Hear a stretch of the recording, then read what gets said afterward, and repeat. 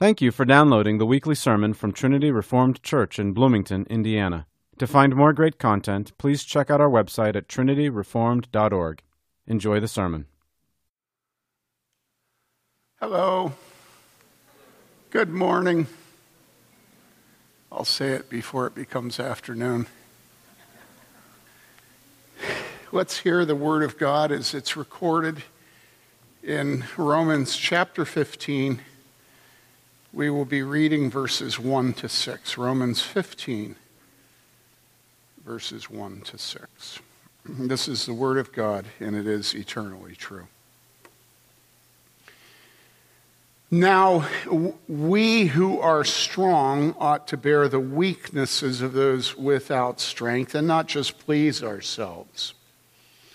Each of us is to please his neighbor for his good, to his edification. For even Christ did not please himself. But as it is written, the reproaches of those who reproached you fell on me. For whatever was written in earlier times was written for our instruction, so that through perseverance and the encouragement of the Scriptures we might have hope. Now, may the God who gives perseverance and encouragement grant you to be of the same mind with one another according to Christ Jesus, so that with one accord you may with one voice glorify the God and Father of our Lord Jesus Christ. This is the word of the Lord. Let us pray. Father, we pray that you will give to us as a church the sweetness of unity. We pray that those who are in schism and division and are justifying themselves will repent. We pray that those who are strong will please the weak, and those who are weak will please the strong. Now may the words of my mouth and the meditation of every heart be acceptable in thy sight, O Lord, our strength and our Redeemer. We pray this in Jesus' name. Amen. So here we are with Romans chapter 15. We begin it. And the Apostle Paul continues on his theme of unity and love within the Church of Rome. Verse 1 restates in different words what the Apostle Paul has been stating again and again. Now, we who are strong ought to bear the weaknesses of those without strength and not just please ourselves. And that was as far as I got reading my manuscript in the first service. And I went off. And I tried to explain why it is that it's so hard preaching a text like this, because on the face of it, it's sort of a yawn, text. It's boring. It's like, yeah. Let me read it again, and you can all go, yeah. Now, we who are strong ought to bear the weaknesses of those without strength and not just please ourselves. But here's the problem. The problem is that today, there is no one who is weak. You see the problem. The Apostle Paul assumed that everybody knew who was weak. The Apostle Paul assumed that everybody knew who was strong. He wasn't just talking here about who didn't eat meat, He was just saying, come on, you who are strong, bear with the weaknesses of those who are weak. Don't just please yourself. And generally in life, everybody at that time knew who the weak were and knew who the strong were. And you see my problem. My problem today is there is no weakness. If I were to come up to you and say, I am bearing with your weakness, how would you feel? You'd be, well, I won't say that, but angry. You would not like me coming up to you and saying, even if I didn't do the hand gestures, even if I came up to you like this and said, I'm bearing up. When Bob was at the back, he's sitting there in the wheelchair. What do you do when you're next to a guy sitting in a wheelchair? find a chair, sit down so that your head is on their level. You don't want him to feel that he's weak.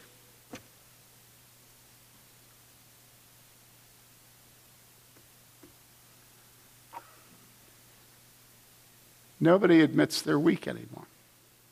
Nobody admits they're weak anymore. As a matter of fact, the strongest person in the Western world today is the weak man. Because that weak man is hell-bent on forcing everybody to lie to him that he isn't weak. You know this. The strongest man in the Western world is the victim. Because everybody will go along with that man and deny that there's anything wrong with being deaf. You know, don't yell at me, I can hear you. Yeah, but you're deaf. I am not, I've got a cochlear implant. I'm not deaf anymore. Well, all right, so you got the implant, but you're still unable to talk normal. Don't you tell me I'm not able to talk normal. I do voiceover for advertisements. Well, of course you do. That's the world we live in. We find somebody with speech impediment and put them on the radio. We live in a time when everybody conspires to hide and deny any weakness. There's no weak nation.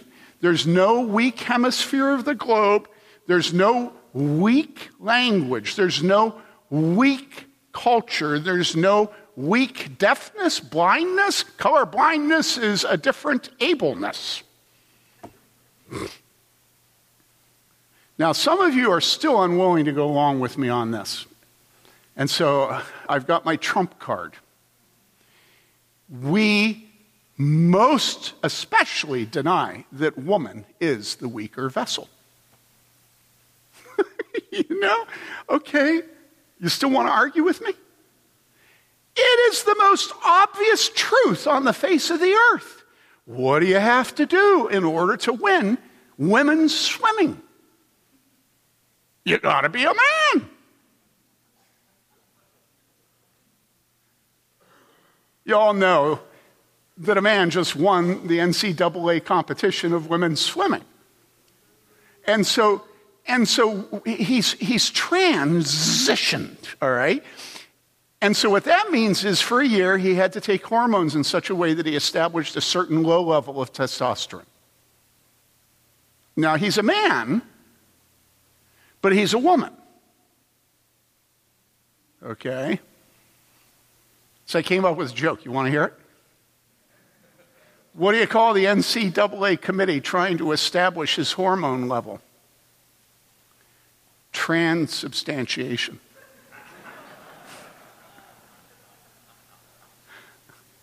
And I thought that was pretty good, you know. I think that rises to the level of a witticism and not simply a pun, although it was pun. Now listen. Think about this. Think about the fact that I just mocked a trans athlete. You realize that's what I'm doing. I'm mocking them. And all of us are wired to think that no godly man in the pulpit would ever mock anything. Despite the fact that Scripture's filled with mockery. And Jesus was particularly good at it, which you can expect because he was God.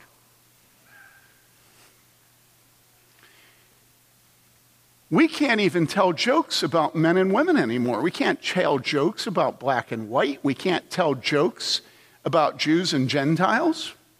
We can't tell jokes about anything. Why? Well, because what the Western world is drowning in lies now and in deceptions. And when there's deception everywhere, there can't be humor. And the only place where truth is told anymore is in the comedy club. The pastor is supposed to be a paragon of deception. And the comedian is allowed to tell the truth. Because it's just funny. Whereas the pastor has a point. But if you ever notice comedians today, they actually do have a point. Comedians are better preachers than pastors today. Because no pastor has a point anymore. You know, the comedians always have a point. What do you find all across history? You find men making jokes about women and women making jokes about men. It's everywhere. And it's the way that we mediate the tension between being men and women and the disparity between men and women. I mean, it's obnoxious. Where's the place of the greatest humor between ethnic groups? It's Hawaii, because Hawaii is the most polyglot of any place on earth. They have jokes about every single ethnic. Jokes about Filipinos, jokes about Hawaiians, jokes about Haoles, which is what they call whites. They mock each other. And nobody takes offense because all the jokes resemble the truth. So when we lived in low-income housing and all of our neighbors were, shall we say, people of... I didn't notice. I was colorblind. But they were people of color. And they had this joke, how many wasps does it take to change a light bulb? And the answer is 2. 1 to call the electrician and 1 to keep the martinis cold.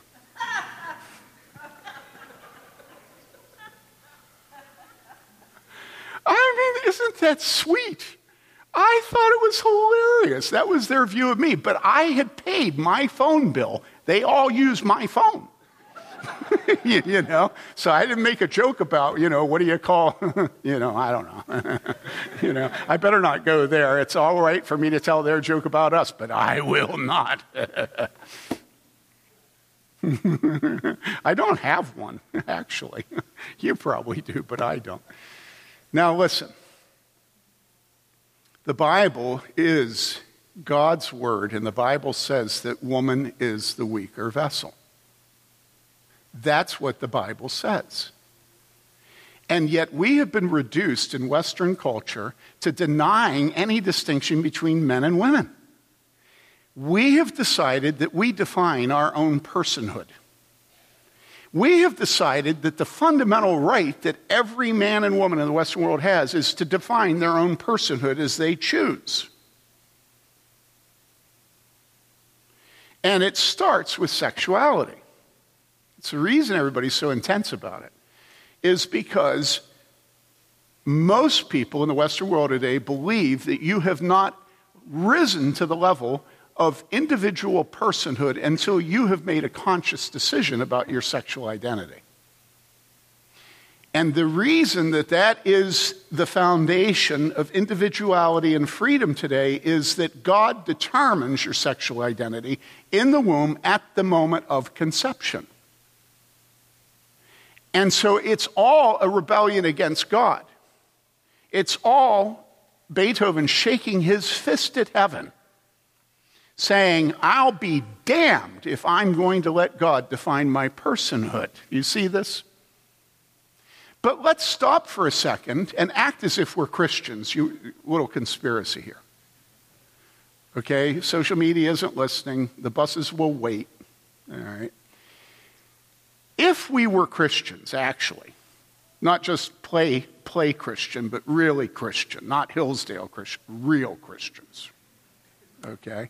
If we were Christians, we would think biblically about sexuality.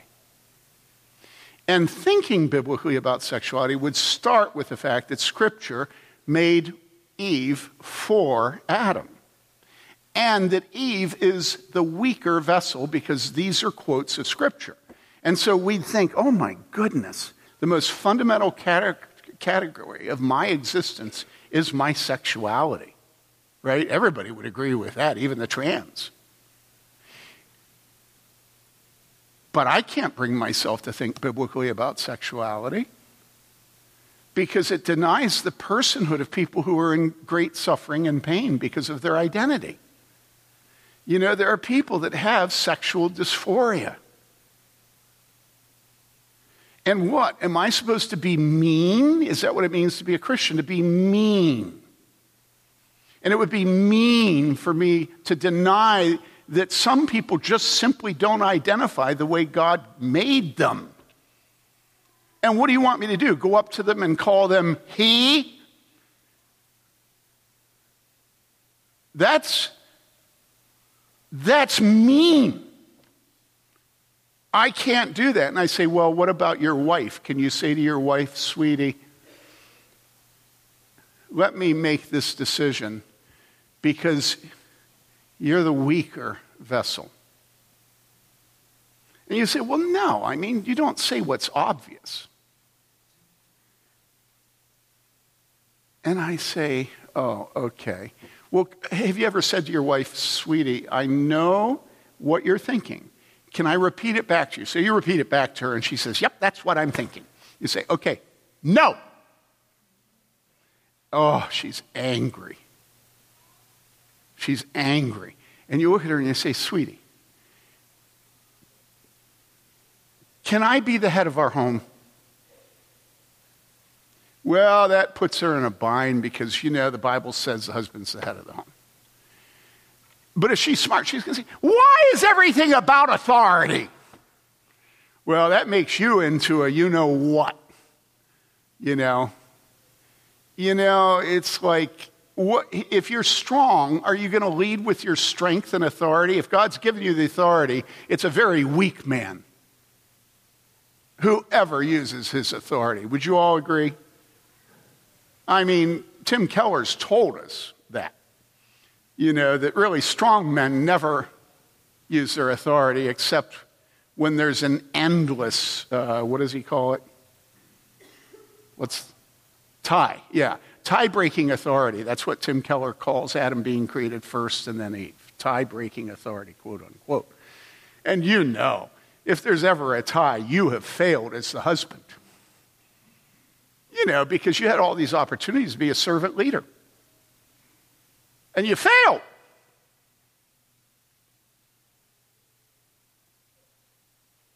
Now listen, here's my point. If I'm supposed to preach a text that says, now we who are strong, I have to be able to have you understand who the strong are.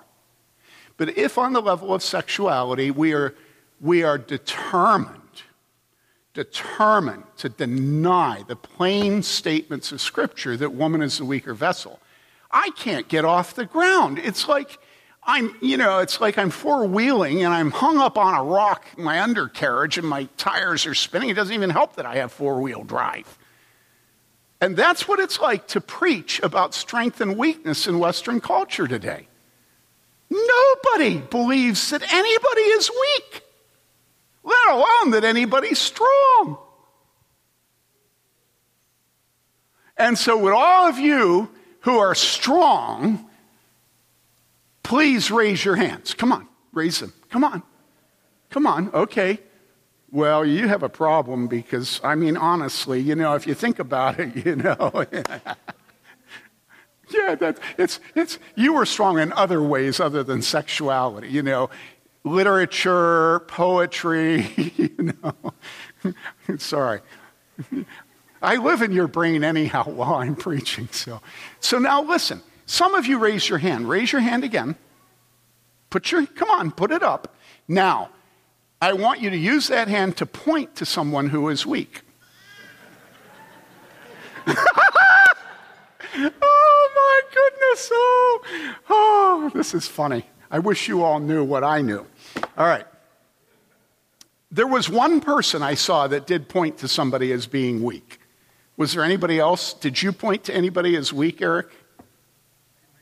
Oh, you didn't? Well, that's a lie. You think you are strong. Yeah. Okay, so raise your hand again. Now point to someone who's weak. Me.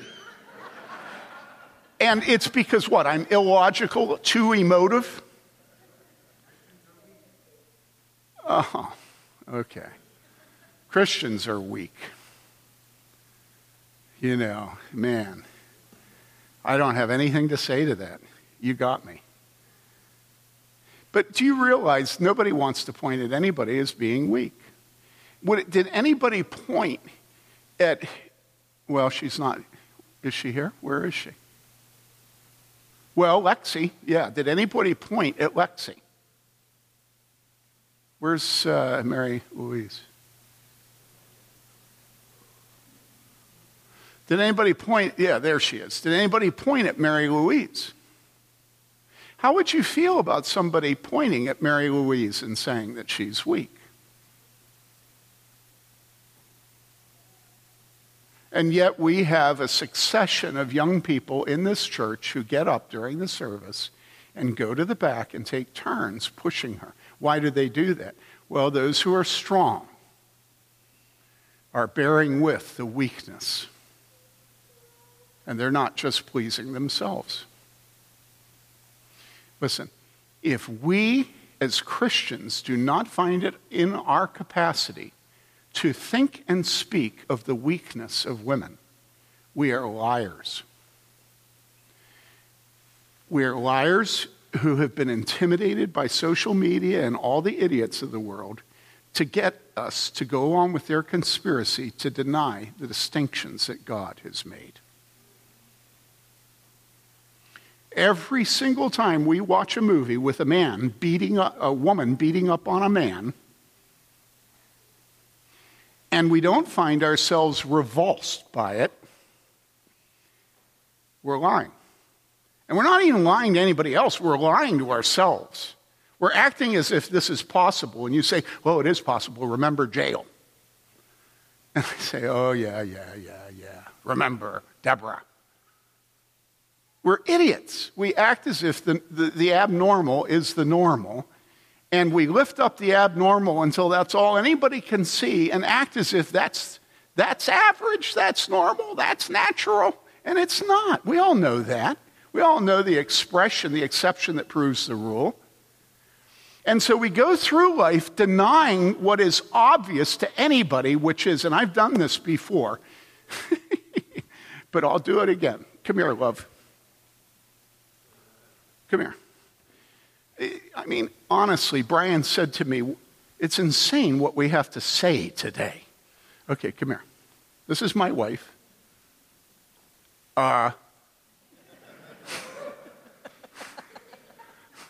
You get the point? I mean, I love her and everything, but she's weak.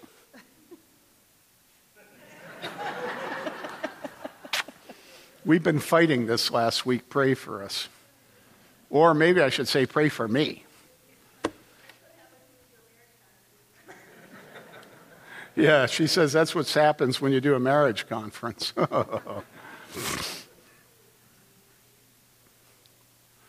If we start with the most fundamental distinction that God has used to mark us as his people from the womb, from the moment of conception, which is that the woman is the weaker vessel. If we refuse to acknowledge this and to confess it publicly on Facebook,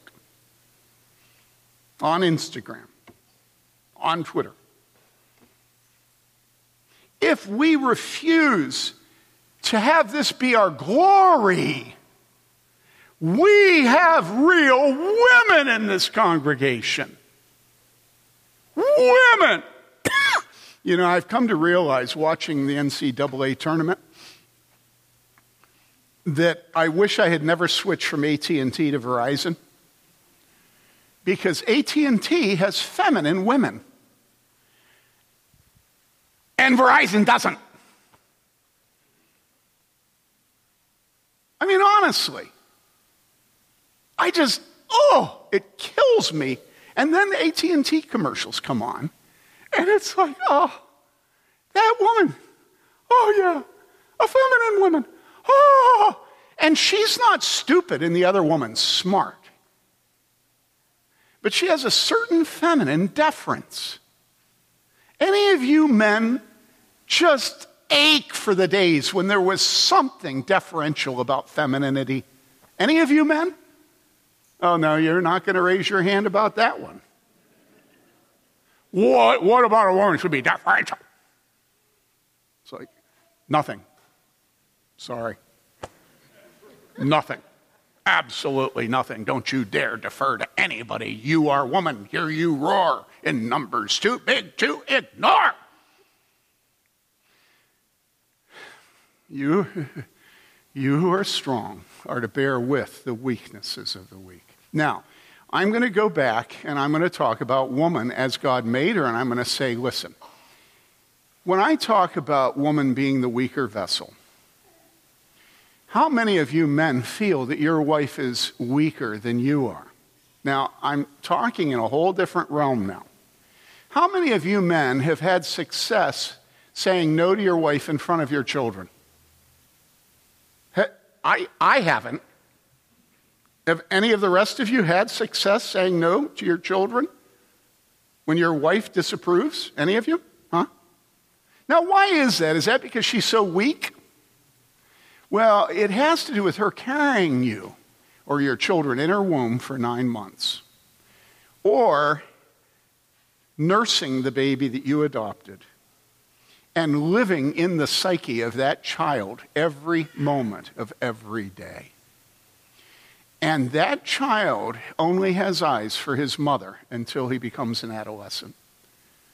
And even then, he has a preferential option for the woman, for his mother. And so maybe part of the reason God gave men authority in the home is because otherwise it would truly be hopeless. I mean, honestly.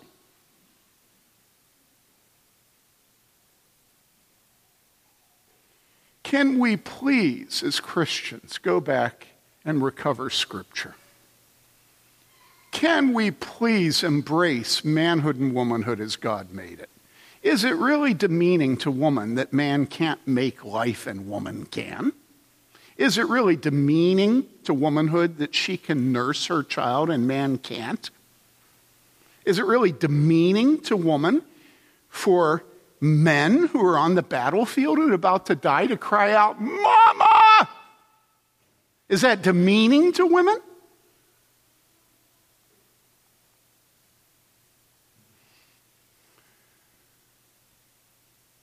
We cannot allow the world to define our existence and our thoughts. We're not supposed to allow the world to press us into its mold. We are to see what we see.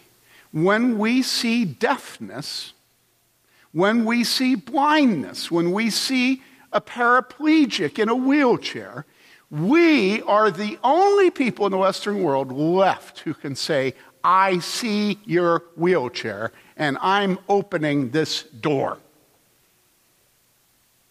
Because we don't care if somebody disapproves of us helping a weak person. And if the person in the wheelchair gets angry at us, we don't get angry back because we know they've been taught to deny the fact that they're in a wheelchair and that they need any help. And we know it's insanity, but we know their personhood depends upon that lie. And so we even lower ourselves to understand the lie. Do you see this? That's what it means to be strong. And to not just please ourselves. We can't testify to Jesus who lowered himself to take upon himself the form of a servant and to be made in the likeness of men, even though all things were created by him, and for him all things were made that were made. And yet he took upon himself the form of a servant. And we want to run around trying to lie the way the world lies about manhood and womanhood? We're not even willing to have the opprobrium of owning the weaker vessel of womanhood? And then how are we going to explain Jesus Christ? We can't own womanhood, but we supposedly stand for Jesus. And Jesus was absolutely countercultural in everything he said and did. And we're going to run around trying to deny that people are weak?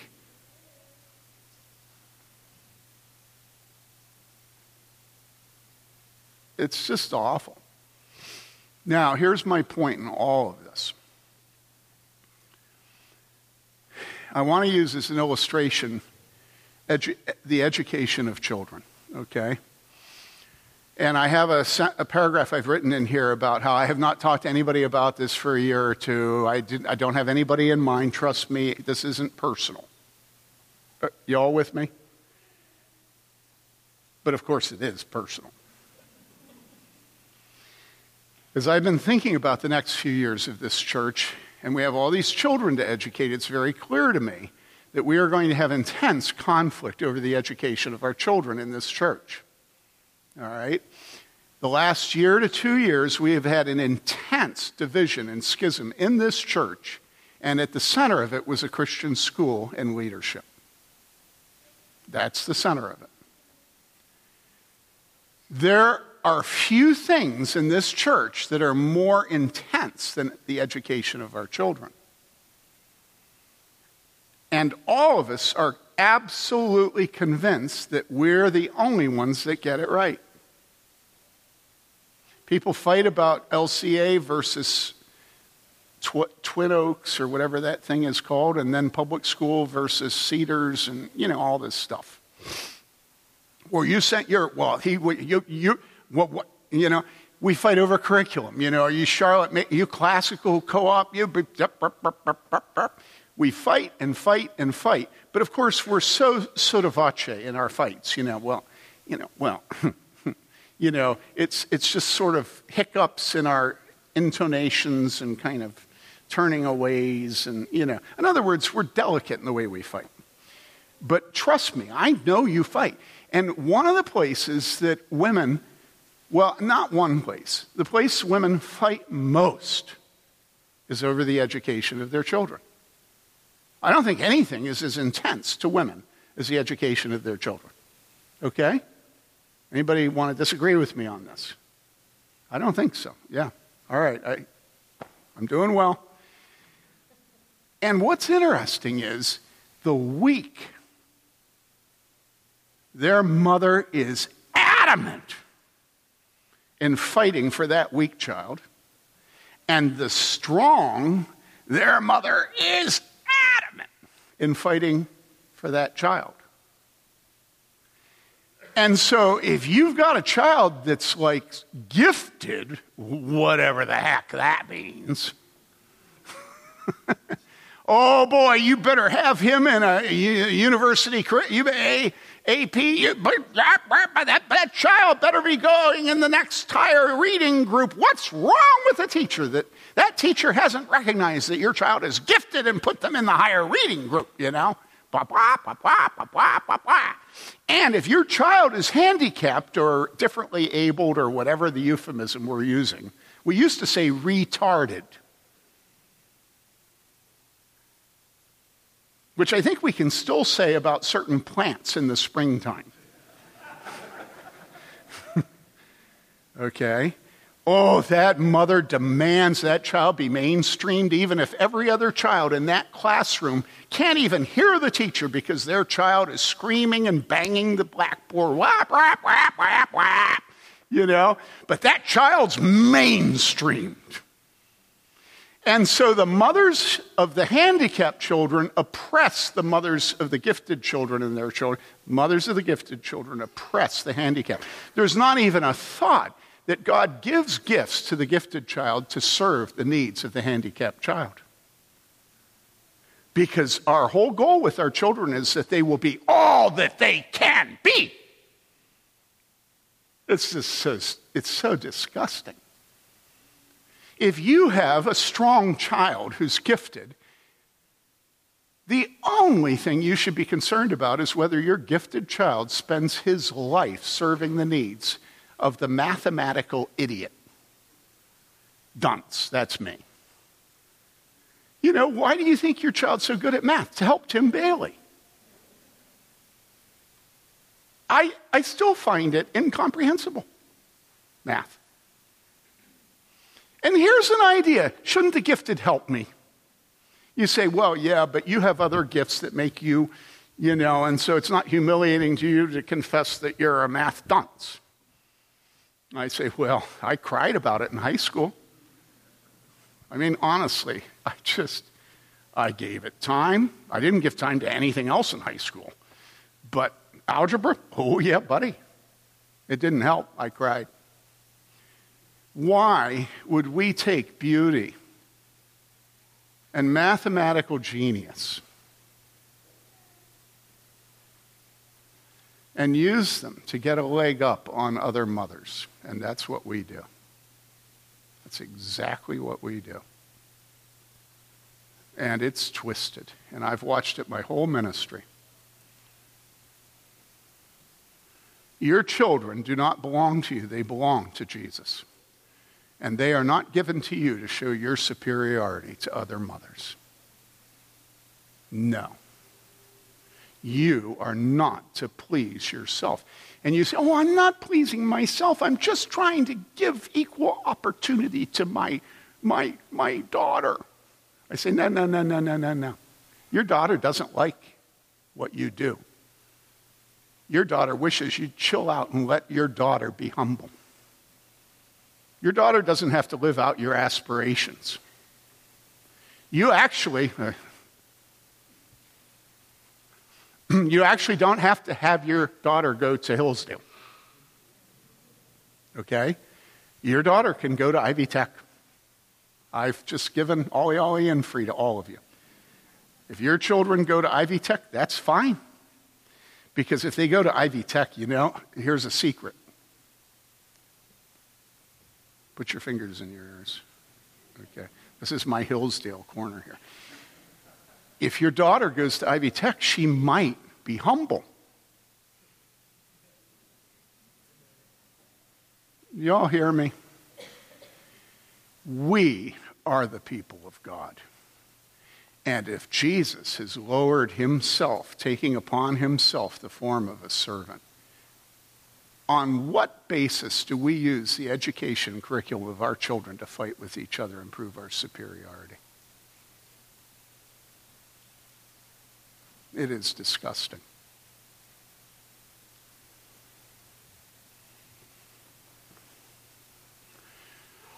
Years from now, when Mary Lee and I have been gone a long time, you remember what I say. Do not fight over education. And you say, well, does that mean it doesn't matter if you're educated? And I say, is there anything about me that has ever indicated to you that I'm not proud of my vocabulary? Is there anything that indicates to you that I am not deep into Solzhenitsyn? My lifeblood is reading. I don't know where I would live if I couldn't read Dead Men. My point is not for us to denigrate the value of education. My point is for us not to use education and reading to get a leg up on other people. We're to use it to serve other people.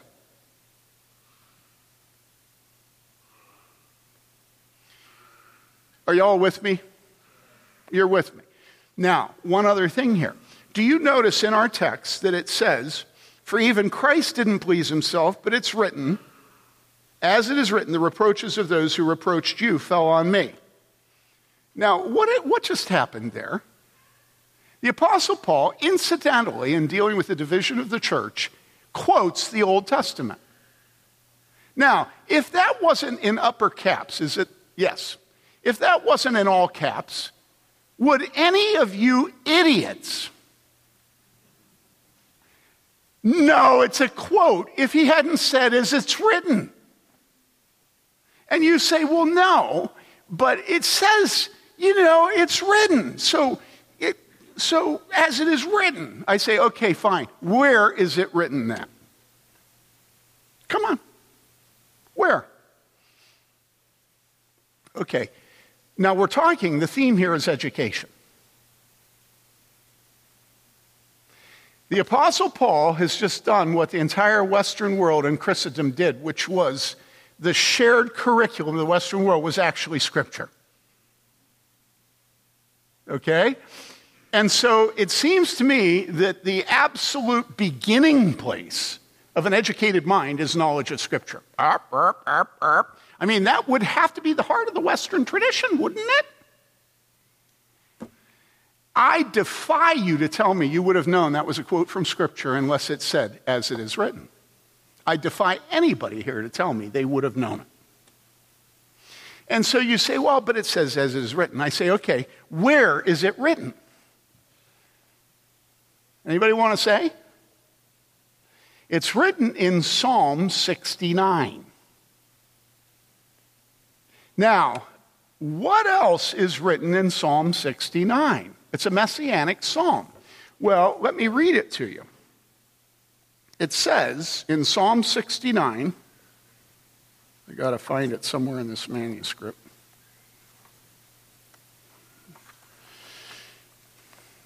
And I have a point. Picking up with verse 7, because for your sake I have borne reproach, dishonor has covered my face. I have become estranged from my brothers and an alien to my mother's sons. Are you ready for this? You ready? For zeal for your house has consumed me. Now, why am I reading this? And the reproaches of those who reproach you have fallen on me. Zeal for your house has consumed me, and the reproaches of those who reproach you have fallen on me.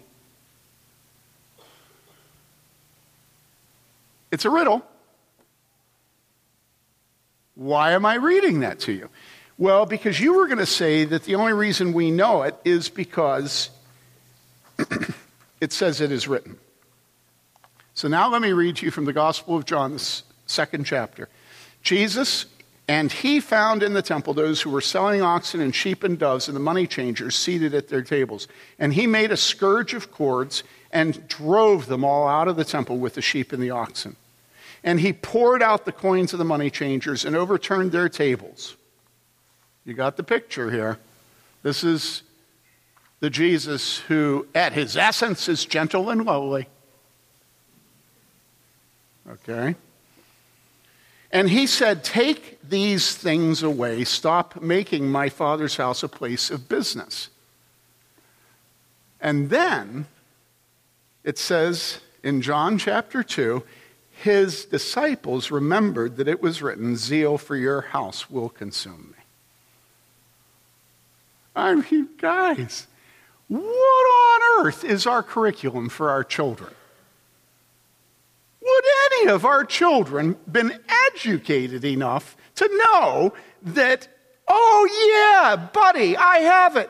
You remember in Psalms how David wrote about zeal for your house will consume me. That's why he did it, you see? Can you even imagine any of your children saying that? Well, you say, yeah, but these guys had an Oxford education. You know, they had Boston Latin School. They had Charlotte Mason. They had Cedars. They had Seven Oaks. You say, they were fishermen from Galilee.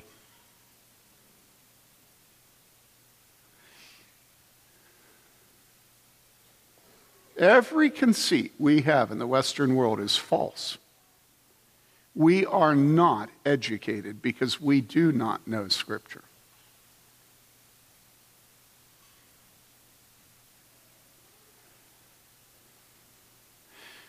I keep telling you that all the hoopla that we're involved in about education is simply aspirational. There's nothing that marks you more as superior to other people as the degrees you have and where you got them.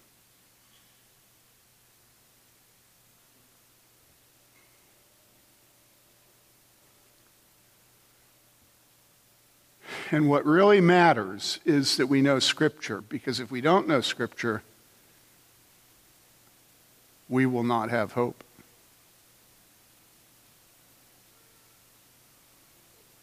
Perseverance without Scripture doesn't equal hope. And I cannot tell you now that I'm actually reading the Bible every day, how many years that was in coming. Every single day you read the words of Scripture, and first you're shocked by how contrary to everything you are it is. You know, it's like, how far do you have to go in our text this morning to see how contrary we are to it? You know, it just assumes weakness and strength. Well, I'm not strong, are you, Jonathan? No, I'm not strong. No. Josiah's strong.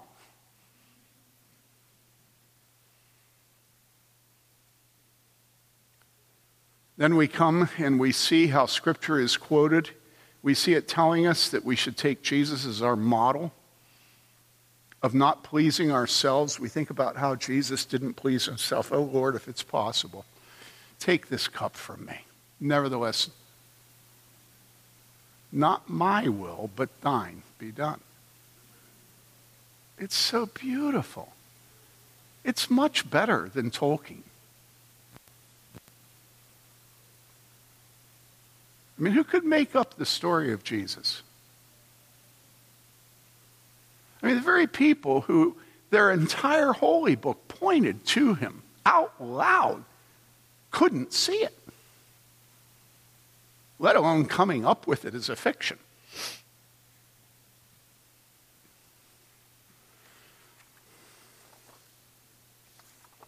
For whatever was written in earlier times was written for our instruction, so that through perseverance and the encouragement of the Scriptures we might have hope. You know, moms, if you really want to have a principle, make your principle Scripture. Make it Scripture.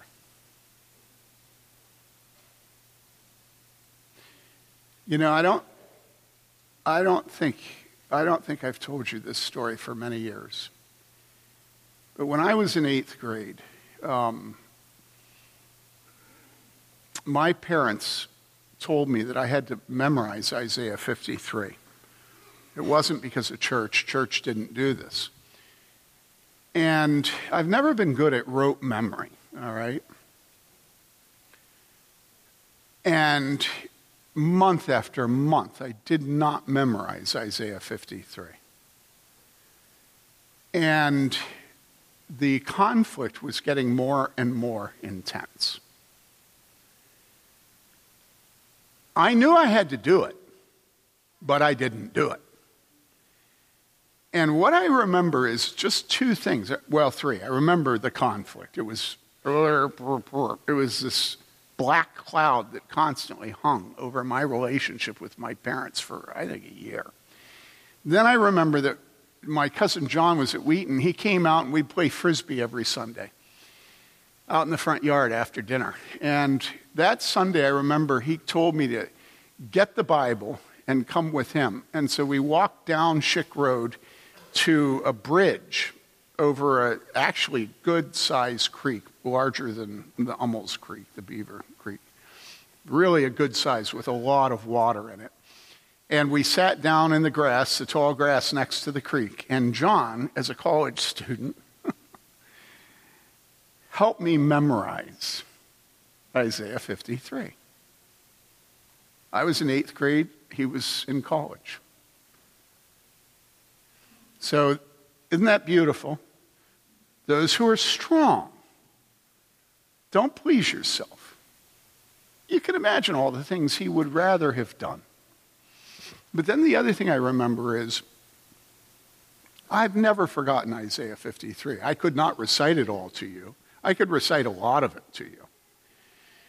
But you wouldn't believe how Scripture you've memorized will come into your mind and protect you from sin and strengthen your unbelief at the weirdest times. The memorization of Scripture is never wasted. Never. Never wasted. I've told you before another story, which is I was a young father and a new husband, and UW-Madison has a hill called Bascom Hill.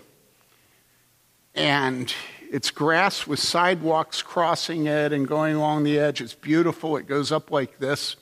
And it was springtime. And every bit of flesh on that campus came out.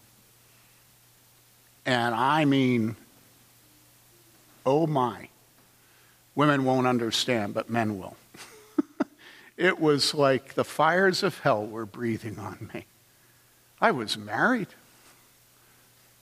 You know, it wouldn't have been right anyhow, but I was married. And I knew my heart. And I couldn't tolerate it. I could not stop looking. You know? Well, so what did I do? Well, yeah, I had to lower myself and memorize Psalm 1. There was nothing else to do for it. And so I began to memorize Psalm 1. Blessed are those who walk not in the counsel of the ungodly, nor stand in the way of sinners, nor sit in the seat of scoffers, but their delight is in the law of the Lord, and on his law they meditate day and night. He shall be like a tree. And so, you know, I'd be walking in the flesh pots. I go, blessed is the man who walketh not in the counsel of the ungodly, nor stand in the way of sinners, but his delight is in the law. I mean, really, I didn't do that volume. But in my brain, that was the volume. And guess what? My lust vanished. Isn't that beautiful? It's so beautiful. And here the apostle is dealing with division in the church. And he can't get people to love each other and to do what helps somebody else instead of themselves. And so he says, oh, come on, you guys. Jesus. You know? You remember what it says in Scripture. You know, it says, the reproaches of those who reproached you fell on me. He identified with his Father. He took the reproach of the world against his Father, and he brought it on himself. Which is what we won't do on social media. None of us will ever admit what Scripture says about anything. And then it goes on and it says, whatever is written, so that through perseverance and encouragement of the Scriptures, we might have hope. That's what I had as I walked. Okay? Now, right here, this is a benediction. He's calling down God's blessing. And every time I listen to Romans, I always think I'm coming to the end of Romans. When I hear this, now may, you know, it's like, oh, benediction. It's the end, but he's a good preacher. And he says he's coming to an end, and he still has a ways to go. All right? Now, may the God who gives perseverance and encouragement, so he wrote Scripture, and it's perseverance and encouragement, may the God who gives perseverance and encouragement grant you, in other words, this is a gift of God, to be of the same mind. In other words, God has to give us a common mind. May he grant you to be of the same mind with one another according to Christ Jesus. So it's not the mindless uniformity of opinion of social media, because social media is not according to Christ Jesus. In other words, unity for unity's sake is worthless if it's not according to Christ Jesus. May you be of one mind according to Christ Jesus, qualification, all right? So that, all right, what's the purpose? He wants us to be of one mind. Well, here's the purpose. So that with one accord, you may, with one voice, glorify the God and Father of our Lord Jesus Christ. Now, you remember how I tell you, I just love Scripture because it's just so contrary to me. Now, how is our brain and personhood and being and conceits contrary to this? This is just oneness. This is like pluralism and diversity and unity and, you know, it's like, but no, it's not actually pluralism or diversity. Because what it says is one mind, okay, one accord, and one voice. Diversity is not being celebrated here. Unity is being celebrated here. And if you're honest, you will admit that the unity that is described here is heinous to us today. It is exactly what we fall all over ourselves trying to deny about Christians, that we have one mind, one accord, and one voice. And so we run all over telling everybody how we're revoiced. What is revoicing? Well, it's when you change the tone of the organ pipes. It's revoicing. It's not unity. It's certainly not one voice. You know? I mean, there's a whole panoply of expressions of sexual identity. And a truly Christian culture will give perfect freedom to everybody to revoice sexually in a way that conforms to their inner woman, man, their inner chihuahua.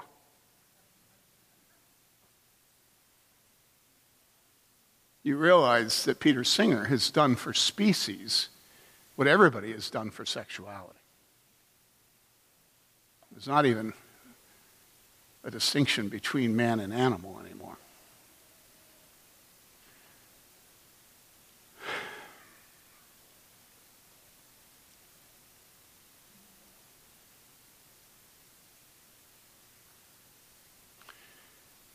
We are not willing to be indistinguishable from the crowd. Everything we do is intended to show we're different. Now, some of you are different, and it's delightful. It's delightful for a woman to be feminine today, and it's delightful for people to be humble and fit in. But those of you who are younger know that the whole point of your existence is to not fit in, to show your snowflakeism. And, you know, some guys will do it by pumping iron. Some guys will do it with their haircuts. Some guys will do it with their shoes. Some with the schools they go to. Some with the books they read. Some with the tunes they play. Some with their subwoofers at lights. We're all defining ourselves to other people in a way that shows the sophistication of our taste, of our education, of our knowledge, of our intellect. And so the Apostle Paul gives this as a benediction. I don't think any of us feel it as a benediction. If we were truthful and he was over there with his hand up giving us, we'd go, no, no! That's not what God calls Christians to. One mind, one will, one voice. Yikes! That's like, that's conformism.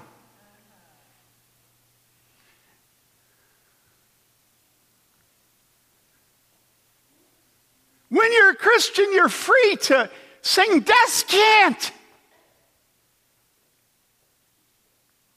So I was trying to think of how to get this across to us, because if there's ever a church that understands that unison is heinous, I think it's this congregation.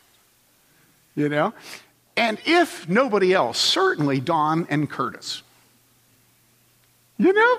I mean, what on earth is the point of having Don in this church if we sing unison? Think about it. And Curtis, for heaven's sakes. Wonderful, the matchless grace of boop, boop, boop, boop, boop. I mean, Curtis, you know, I die and go to heaven when you sing bass on that. So I'm reading about, you know, 4-part harmony and the tradition of the church and unison, and it's hilarious because I come on this old English document, and it's about architecture, but he goes on at great length about singing in churches, all right? And he's talking about unison, he's talking about harmony, he's talking about when unison, he's talking about the terrible state of cathedral choirs. He's saying that in no cathedral in England do they have even 10 basses in the choir. You know, and I'm channeling Curtis, you know, well, Curtis should go back then. They needed him and they got paid well, you know. Just a thought. So anyhow, This guy talks about the horror of singing parts in the church at that time. And he refers to it as trying to corral a bunch of sheep on a hillside in Wales. That's the image he uses. And so you think about how when we sing, some of us are monotone. Some of us aren't monotone except when we go up high, and this was Mary Lee's mother. She'd be right with everybody until a note jumped. And she never knew how high to jump. And she was always jumping generally higher than anybody else jumped. And she's just going, rip. Some are basses. Some are baritones. Some are tenors. Some are altos. Some are sopranos. Some are metro. All these different varieties of voices. And so he says, with one voice. Well, we can't even agree about what unison is. Which octave is it in? We don't know. And furthermore, are you really going to suppress Curtis and Don? Why would that be Christian? If God's given people different abilities, why not let them shine? Then he goes on and he says, look, if you really want people to be able to sing in unison, one thing that helps is to have an organ. Then he says, but typically, if you have an organ behind the voices and they're in unison, anybody want to guess what he says? He says, at that point, the organ will see this as his liberty to go off in a whole nother direction himself. Isn't that what we're like? None of us want to sing unison.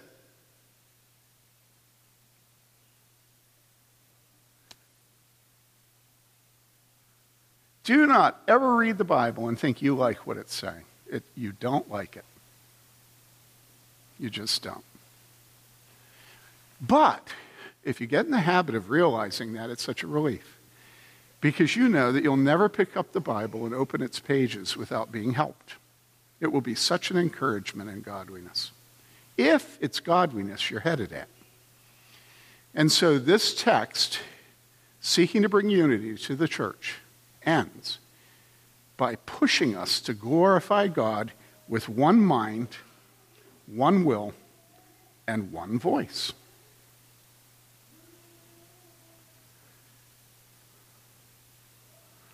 We don't have to prove to the world that we're not conformists, because we're conforming to the God who created diversity. It never squelches your intellect or your personality to conform yourself to the glory of God. Never. So no, I'm not against you singing descant. I'm not against bass. But there should be something in us that desires to the glory of God to simply fit in and be indistinguishable. How can you deny that that's what this is holding up as a supreme good? And it's a good that we ask God to grant us.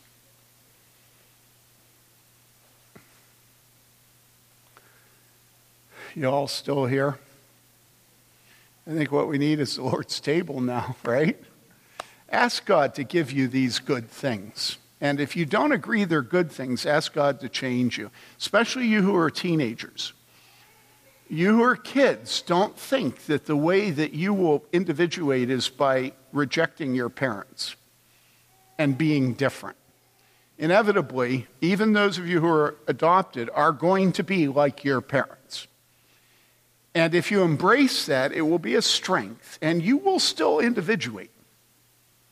But you'll individuate in a healthy way. One of the things that surprises people at this church is that even when we have college students who come from anti-Christian homes and they're about to make a decision about marriage, we have often told them, men for instance, to get their mother to tell them what they think of the woman they're in love with. And so be humble with your parents, even if they're unbelievers. Don't think that to be godly means that you have to be your own snowflake.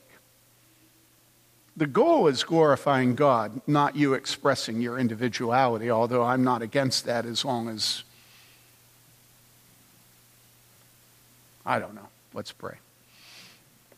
Father, we thank you for all of the gifts that are in this church, and we pray, Lord, that each person will use their strength and their weakness to build the rest of us up.